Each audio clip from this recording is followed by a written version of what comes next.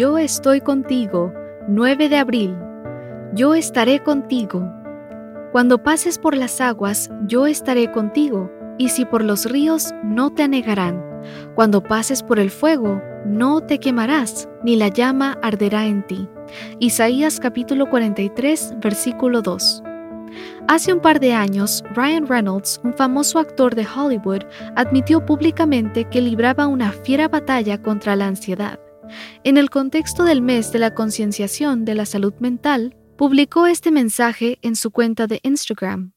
A todos aquellos que, como yo, sobrecargan la agenda, piensan en exceso, trabajan en exceso, se preocupan en exceso y lo hacen todo en exceso, por favor, sepan que no están solos.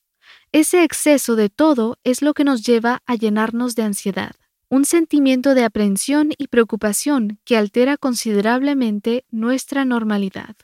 Junto con la depresión, la ansiedad es uno de los problemas de salud mental más comunes de nuestro tiempo. Los expertos afirman que casi un 5% de las personas padece ansiedad generalizada.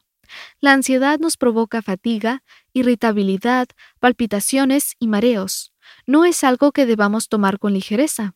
El salmista clamó: «Se deshace mi alma de ansiedad». Salmo 119, 28.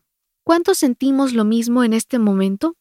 El verbo deshacer encierra la idea de que algo se derrama. Es como si el salmista dijera: «Un torrente de ansiedad se está derramando, está cayendo abruptamente dentro de mí». La ansiedad es una angustia en el corazón, un dolor que nos va desgastando la vida, un vacío que llena de locura nuestra alma. Los ansiosos tenemos que recordar lo que dijo Ryan: sepan que no están solos. ¿Y quién está a nuestro lado durante esos momentos en que todo parece agitado e incontrolable? El profeta Isaías nos responde: «Cuando pases por las aguas, yo estaré contigo, y si por los ríos, no te anegarán. Cuando pases por el fuego, no te quemarás, ni la llama arderá en ti».